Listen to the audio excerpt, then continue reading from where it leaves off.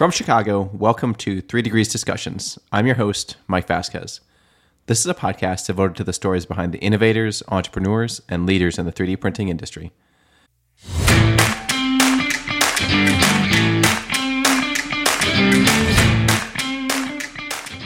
Part of the reason we chose to go down the path of directed energy deposition is because of the flexibility. With this technology, you are blowing metallic powder where you need it. So you are not limited to building up on just a flat substrate. You can build on, curved substrates or existing parts if you're doing a repair application. So we blow the powder, and there's a laser, and the laser creates a melt pool in the substrate, and you're essentially blowing that metallic powder into that melt pool, and then the part can build up layer by layer. That was Melanie Lang. Melanie is the co-founder and CEO of Formalloy. Prior to Formalloy, Melanie had over 15 years' experience as an engineer and program manager with Lockheed Martin and Boeing. She holds a BS in aerospace engineering from the University of Illinois and an MS in systems architecture and engineering from the University of Southern California. In addition to her role at Formalloy, Melanie serves as a Women in 3D Printing ambassador and as an active member of the America Makes Executive Committee. Before we get started, head over to www.3degreescompany.com and subscribe to the podcast. Remember, you can listen to the show anywhere you download your podcast, including Spotify, Apple, Amazon, or Stitcher. All right, Melanie, thank you so much for joining the show today. I'm excited for the conversation and hear your story in the additive space. So like we do with all of our guests, we start early on at the beginning. So why don't you tell us a little bit about kind of where you're from, where you grew up, kind of what your childhood was like to kind of get you down the path of ultimately ending up in additive? Yeah, sure. Well, thanks for having me, Mike. I know I've been listening to your podcast for a while, so I'm excited to be on it finally. I grew up in Illinois, in a very small community, small town. So all the benefits and challenges with small town. But one thing I always loved when I was growing up was space. So I had a telescope. I would look at stars, do a little bit of study of astronomy, as you can do as a child, and was really into science. And that sort of led me to pursue aerospace engineering for undergrad. And I really thought that I would spend my career, designing rockets and propulsion systems. And I really had a passion for commercial space travel. Now, this was the early 2000s, so it was before that was actually being done. So I think all that's pretty amazing. So I've just always had sort of a love and passion for space. And I had an opportunity out of college to go do some work with Boeing and then Lockheed Martin and work as an aerospace engineer. Although I wasn't really working yet on space projects, I kind of thought I would make my way over there at some point, but was very also content doing some algorithm development and that kind of thing on some other projects. But what I realized is something that I loved more than technology was people and working with people. And so I didn't see myself, sitting at my desk as an individual contributor. I saw myself as I progressed in my career being more of a team leader, that kind of thing, and just really more focusing on the people aspect of things. And so I started doing more in program management, and then ended up doing a lot of work in capture management and business development, where you're actually formulating proposals and then a win plan to go win the work, and then working with the customer to get it started up. So that was really great career, and enjoyed really every minute of it, and both great companies to work for. So I started getting into the additive space then as a hobbyist. And this is like the 2010 timeframe. And, at the time it was just more of an interest. I started going to a couple maker fairs and just started thinking, hey, this is a pretty cool technology, and started playing with it a little bit at home. And my husband and I built this little polymer 3D printer just for fun. And we did that just for a couple of years without really thinking much of it, other than, we're kind of part of this maker movement and maker space, and we can make these neat little knickknacks out of plastic at home. Well, at the same time, I have all these projects going on at work, and particularly with some new opportunities. And one of the biggest challenges wasn't just the hard technology part that you think of as being a challenge. It was getting components to the right place at the right time and the entire sustainment tail. And how do you model that? How do you support that? And what are the risks associated with the entire supply chain? And to me, that's when a light bulb started to go off, because I could go to my house and more or less print whatever I wanted, albeit out of plastic. But it really started me thinking, this is a viable solution to some of these supply chain challenges in aerospace and defense. And that's when I started changing my focus to metal technologies and started investigating the different metal technologies. And as you might know, at Form Alloy, we specialize in directed energy deposition. And what led me to that technology is that you have the ability to build parts, you can repair parts, and you can enhance components through a multi-material solution. So to me, when I have this whole supply chain tail challenge in my mind, it was an excellent technology to go, really continue to commercialize and, get into some of these hard use cases. So kind of going back a little bit to one of your early comments on kind of gravitating more towards the people part of your job, and what was it that appealed to you specifically in terms of managing people or kind of building teams within the work that you were doing? Well, I just thought it was really interesting that if I was able to bounce my ideas off of a larger group, the idea would really morph and change and usually end up way better than it had started with a single person. So that was really interesting to me and something I hadn't really, thought of before. And then I was also working with a pretty diverse group of individuals. Actually, I was working on an international program. So I had people from different backgrounds and all different ages kind of working together. And I just thought it was really interesting, like learning about team dynamics and just that a lot of problems that we think might be a technical problem is actually more of a people problem, just in terms of training or personalities or making people comfortable with change. So that was really interesting to me. And then I also, I just think relationships and human connection is so important. And, if I'm at my desk as an individual contributor, not interacting with people, I'm missing out on a big part of the human experience for me. So that's kind of what led me to want to pursue a career that was not only technically focused, but also people focused.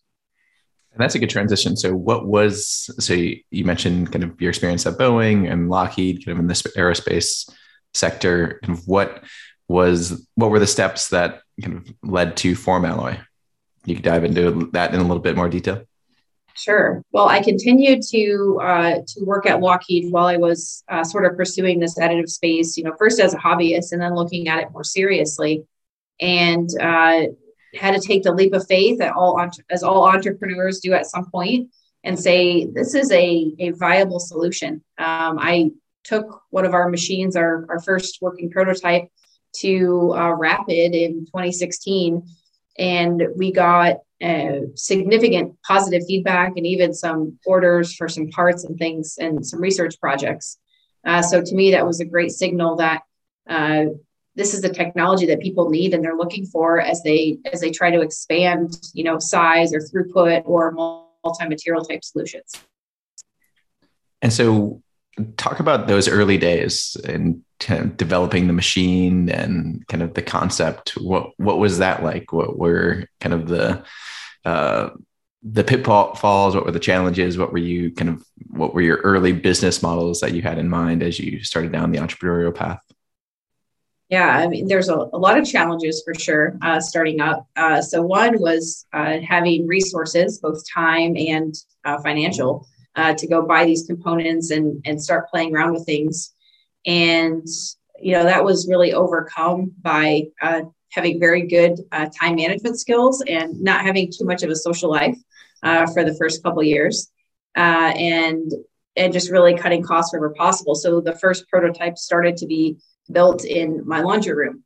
And at one point, all of us had run into it and had some type of injury from either running into the machine or bumping into it or something. And that's when we decided to go rent a little 700 square foot glorified garage, essentially, to take it a little bit further. So and cash continued to be a challenge, as a new business. But that's why we were thankful for some of the companies that were early to take this technology and want to do some research with it. And they thought that we had something really special with our approach, which was not just to have a person that stands at the machine and has to have, all these details and stop it and be measuring, but have a lot of in situ monitoring control that can make the machine run repeatably and with some ease of use. So you don't have to have a PhD or material scientist running the machine. And people like that approach because if you think about taking this technology and scaling it, you have to look at the total business case, which includes the cost of the labor to run the machine. And then, how much interaction the operator has to have with the machine in order to, make it a very repeatable process. So that sort of helped us kick it off the ground and, fund it on the early days. But we were a 2 to 2.5 person company, for the first 2 years or so. And then once we started selling machines, we were able to hire a couple people every time we sold another machine. And that let us have a small staff. And then we went through a series A in 2019. And that allowed us to really accelerate our hiring and our growth. So I'm always fascinated by kind of that first customer that you get. Can you talk about that? I mean, you don't have to name specifics if it's confidential or anything, but kind of those early conversations, like how did it end up leading to someone sending you a check? Yeah, well, I can say that one of our first projects was with NASA. And I think if starting small, if you're working in a space that NASA is interested in, they have a lot of ways to get a project funded. And we used a couple different paths to get funding from NASA and other government agencies, including the SBIR and STTR program. We had another grant, another type of NASA grant that we were funded. And then we also did just very small purchases, which was the very first way we started working with them. So we were doing very small projects that, people were putting on their credit card because they were under the limit of which you would do a contract. And so I just think the willingness to adapt what they wanted to do. They said, "Hey, we have this new material we want you to try." And we said, "Sure, we'll try it." So I think you have to be willing to take risk, and you have to be willing to say yes to things to help, meet the customer's challenge, and then really listen to what they're saying. So when we started out, we thought we would only sell machines and we would not do really any R&D projects or services. But what we realized from listening to our customers is that they like it when we start doing work for them, and then they have time to do some analysis on it and build up a business case and then bring the technology in-house when they're ready. And so that was something that we sort of learned also from those early days. And that's probably helpful from a small business cash flow perspective, right? Because a sales cycle for a machine is long, right? And it's a big payoff at the end, but to fund the business, to put food on the table in a practical sense, right? Right. That timing is always daunting for an entrepreneur. Absolutely. And that's challenging because if you go pitch to investors, they want you to be laser focused. And I don't just mean laser focused as in metal additive or DED, but what exactly are you doing in that space? So if we go into our pitch and we say, "Oh, and we're going to build machines and we're going to build OEM solutions and we're going to build services." And then they say, "Well, you have 2.5 people and you have no funding. How are you going to do that?" So it's a delicate balance because you have to keep the lights on. And so we were doing these R&D projects. And of course, we're learning from that and learning about our customer challenges while we're doing that. But at the same time, we have to stay somewhat focused in order to start the conversations with investors about fundraising. So I think that's probably a pretty delicate balance that all entrepreneurs go through, where you have to do what you can to keep the lights on, but you also have to have a strong business plan and case and have a focus so you can get to the ultimate goal that you want to, which for us was to be able to sell machines. And was going down the venture funding route always in kind of the back of your mind and in kind of the planning for the company? Yes. And I think it takes a lot longer, I think, than people realize, and even than I realized. But we started talking about, in the future, we'll fundraise just to sort of keep people interested in what we were doing. But we did want to hold off as long as possible. So it's another one of these balance things where you want to get people excited about your technology and you want to talk about it, but you don't want to raise funds too early because I think, one, it's important to know what you really want to do first before you get that funding. And then also, the longer you can hold off, the more control you can maintain over your destiny and over your company. And then, of course, the type of investor is very important too when you're considering that. Did you have some metrics for yourself of when you felt ready to go to that point in time? Not really when I set out. It was sort of, I was thinking when we started, we'll probably fundraise in a year or so, close around in 18 to 24 months. And it ended up being about 3.5 years since founding, since we actually did that. And that's because we were able to continue to, make a footprint in the market and get machines out there. And we were on a pretty steady growth path.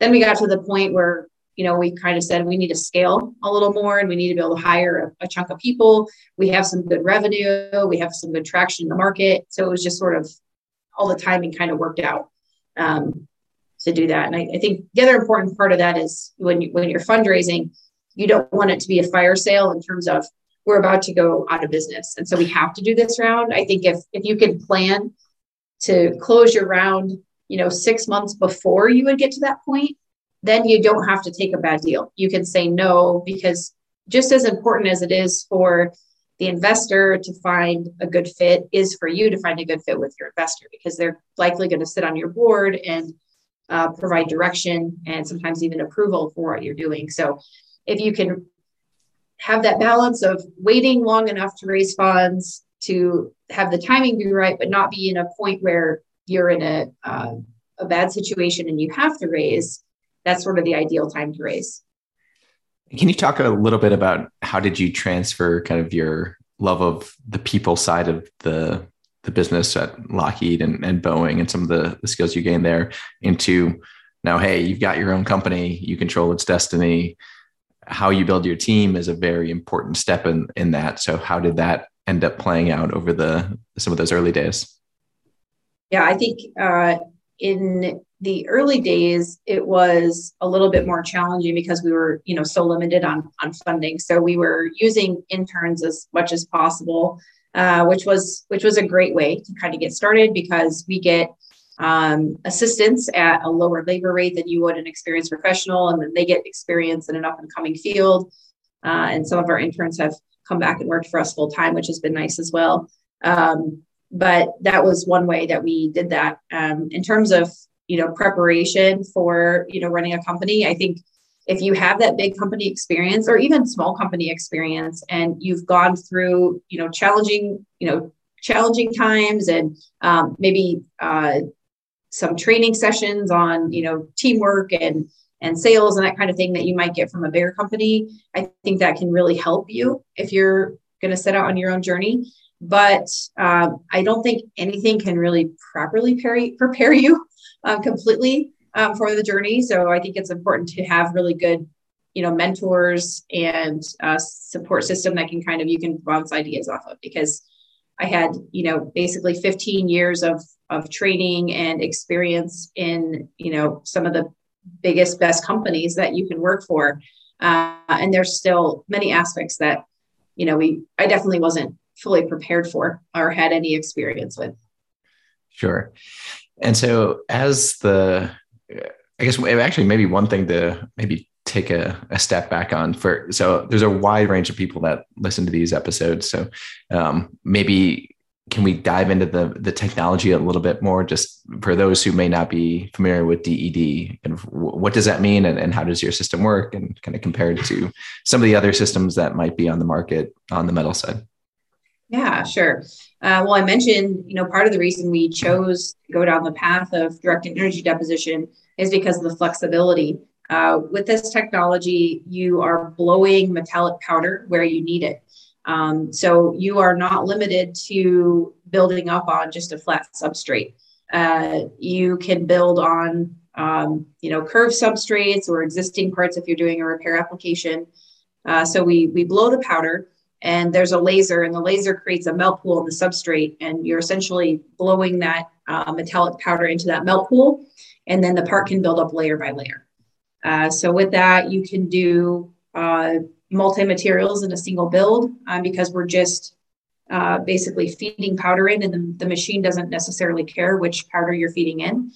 So that becomes really interesting for, like I mentioned at the beginning, enhanced performance components where, you might have something that's copper and Inconel, or stainless and Inconel, or maybe aluminum and stainless. So you can work with a really wide range of materials with this process, and also, combining different alloys together.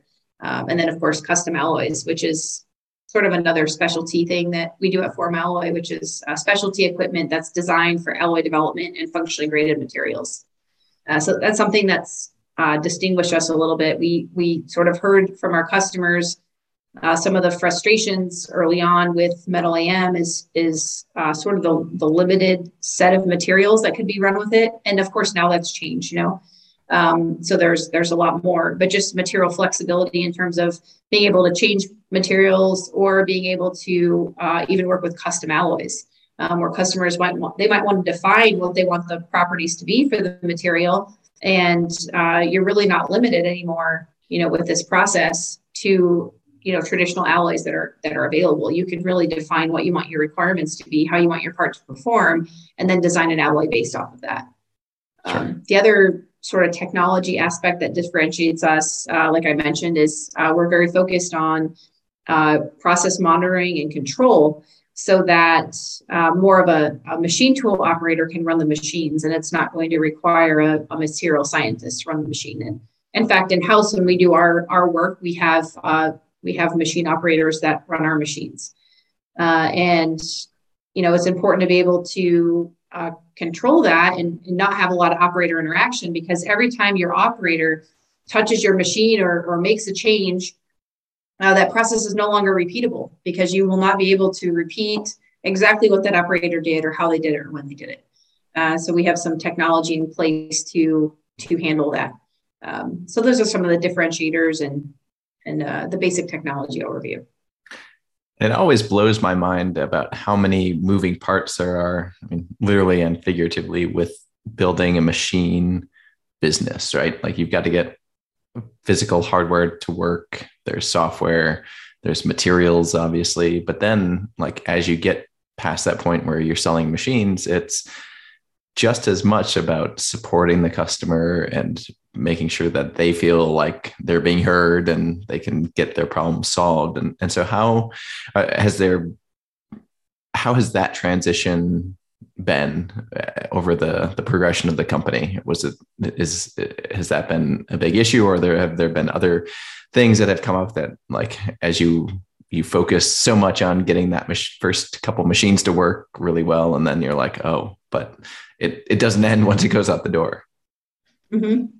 Yeah, I think continuous improvement and innovation is always important. And, when our machines go out the door, that doesn't mean that there will not be any innovation, happening on those machines. We have many times gone back when we have a new technology that comes available, like a new mode of in situ monitoring and control. We can go back and add those to some of the previous systems that we have. So we do keep that in mind when we're developing new technologies, is the backward compatibility with the prior machines. So that way a customer that has maybe a baseline model from a few years ago can still be running the latest and greatest. And one good example of that is the new powder feeder that we released called the Alloy Development Feeder, which is a 16 hopper system. So that allows you to deposit different alloy variations very quickly, which you can use for development, or you can use for like functionally graded components. So we made that backwards compatible by having a standalone version. So it's basically just sit on the outside of the machine and feed powder in that way. And that's really how we try to do things. So that way, we want our customers to continue to be, cutting edge and have the latest and greatest technologies. So that's sort of always something that we look at when we're developing. And what have been some of your favorite customer projects or customer kind of applications that you can speak about? Yeah, I'm a aerospace person at heart still. So anytime we get to work with any of the aerospace companies or commercial space companies, especially those companies that are sort of providing new access to space, so all the new space activity that's going on. That's so exciting to me because that's been something that has been a passion of mine for so long. So I always loved aerospace projects. But the other thing that gets me really excited is we get these projects of things that I would have never thought of in a million years. And, and that kind of gets down to the people side and the importance of diversity of thought and teams. We have these things come in and they're awesome applications, and we would have just never thought of them. And so I think that's important to sort of be able to have that open dialogue with your customers. And we have meetings, multiple times a week with new customers that are just sort of asking questions and exploratory. And it's awesome when the light bulb goes off for these applications you would have never thought of in sporting goods or electronics or, something that's so far away from aerospace. So, as a small company making a machine in 3D printing space with it's not a huge amount of established players, but there are certainly a number of established names. Like, what were some of your strategies to kind of get your name out there, kind of meet people, start to get engaged with customers, and kind of get over that kind of startup hump almost as like just name recognition alone, or kind of being the new person on the block? Yeah. I think that was a big challenge. I think first and foremost, you have to have a technology that can speak for itself, because you're not going to have a big marketing budget. Some of these larger companies, they can spend 25% or more just on marketing. And we had to take a very grassroots approach to marketing, and we had to have a technology that was important enough where people would want to come write about us and talk to us, and have us on podcasts like these, because what we were doing was really interesting. So I think that's first and foremost. You have to have something that's good and that's interesting and that's solving a customer problem. And then I think the second part of it is just back to that human side and building relationships with people and taking the time to network and building a community. And I consider many people from this additive manufacturing community as friends, even people that work for competitors. We talk on a weekly, if not daily basis. We're not sharing IP, but just building those relationships and networking, because people will move around in this industry, especially as it, still somewhat emerging and growing. And so I think it's really important. And people will also remember the relationships that you formed if they're meaningful and genuine. And when they move to a different place, they might have been a competitor and now they work for a customer. And now you're doing work with someone that used to be your competitor, but they choose to work with you instead of the company that they left, because they appreciate first the technology and then second the relationship. And so I think those are both really important things to foster. And how have you changed over the time of kind of starting the company, both in terms of kind of what you do on a daily basis, but maybe just 30,000 foot view in terms of your priorities and how you think about the additive manufacturing space and running a company and being a small business owner? Yeah, I think I've changed a lot. I think I used to be able to have a very detailed plan and execute the plan, and there might be some slight deviations. And I think what I've learned is in a small business, there's a lot of things, especially over the past couple of years, that you can't expect and you can't plan for. And so you have to be able to be dynamic, and you have to be able to change your course if you need to. And you have to put people first when you have to sometimes make, challenging decisions. You have to think about from a personal level, not only taking care of yourself, but taking care of your team. And I think if you do that, along with the good technology that you have, you will be successful. But on a day-to-day basis, again, it's similar, where I used to be very predictable day to day, what I would do, how it would go. I was doing strategic plans that were, several years out, and, they were pretty good, and we would be pretty close to that. And, when you're working in a small business, you're Wi-Fi goes down, all of a sudden you're an IT provider. Someone doesn't come to work because they're sick, and you're a machine operator for the day. So, definitely wearing a lot more hats, which is exciting, and can be challenging at times as well.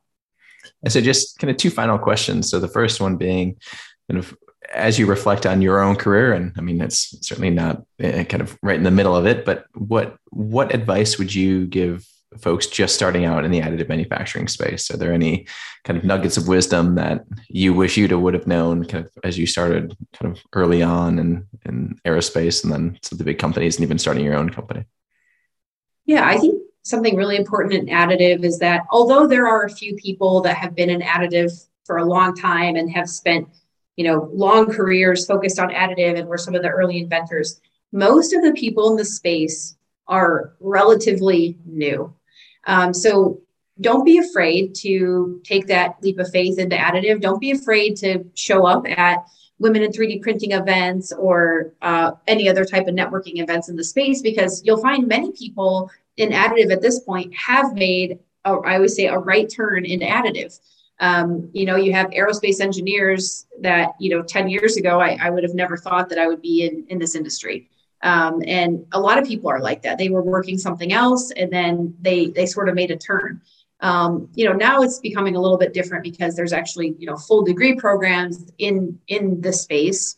But I just think it's important for people to not shy away from participating and growing and even submitting abstracts for conferences, because they don't think that they're, expert enough to be there, because many of us are not experts enough to be here. We've all sort of made that change of course at some point to get here.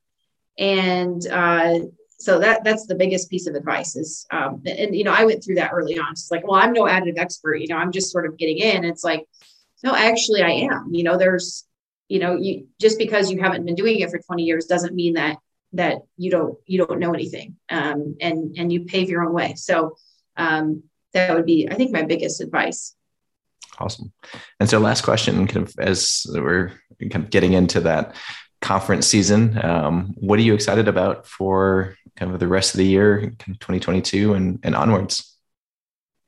So, as you know, I'm a people person. I'm so excited to be back in action and seeing friends that I haven't seen. I got to see some over the past year, but not the same as it used to be. So I expect a lot of hugs and a lot of fun coming up, and a lot of sharing about technology. We're going to be sharing some new things that we're working on in Formalloy, and I can't wait to hear what all of our friends and even competitors are doing too, as we all work together to sort of move additive forward and keep it going. Awesome. Well, Melanie, thank you so much for the time today, sharing your story. And we look for all those exciting announcements and seeing you at some of these conferences and events coming up. Awesome. Thanks so much, Mike.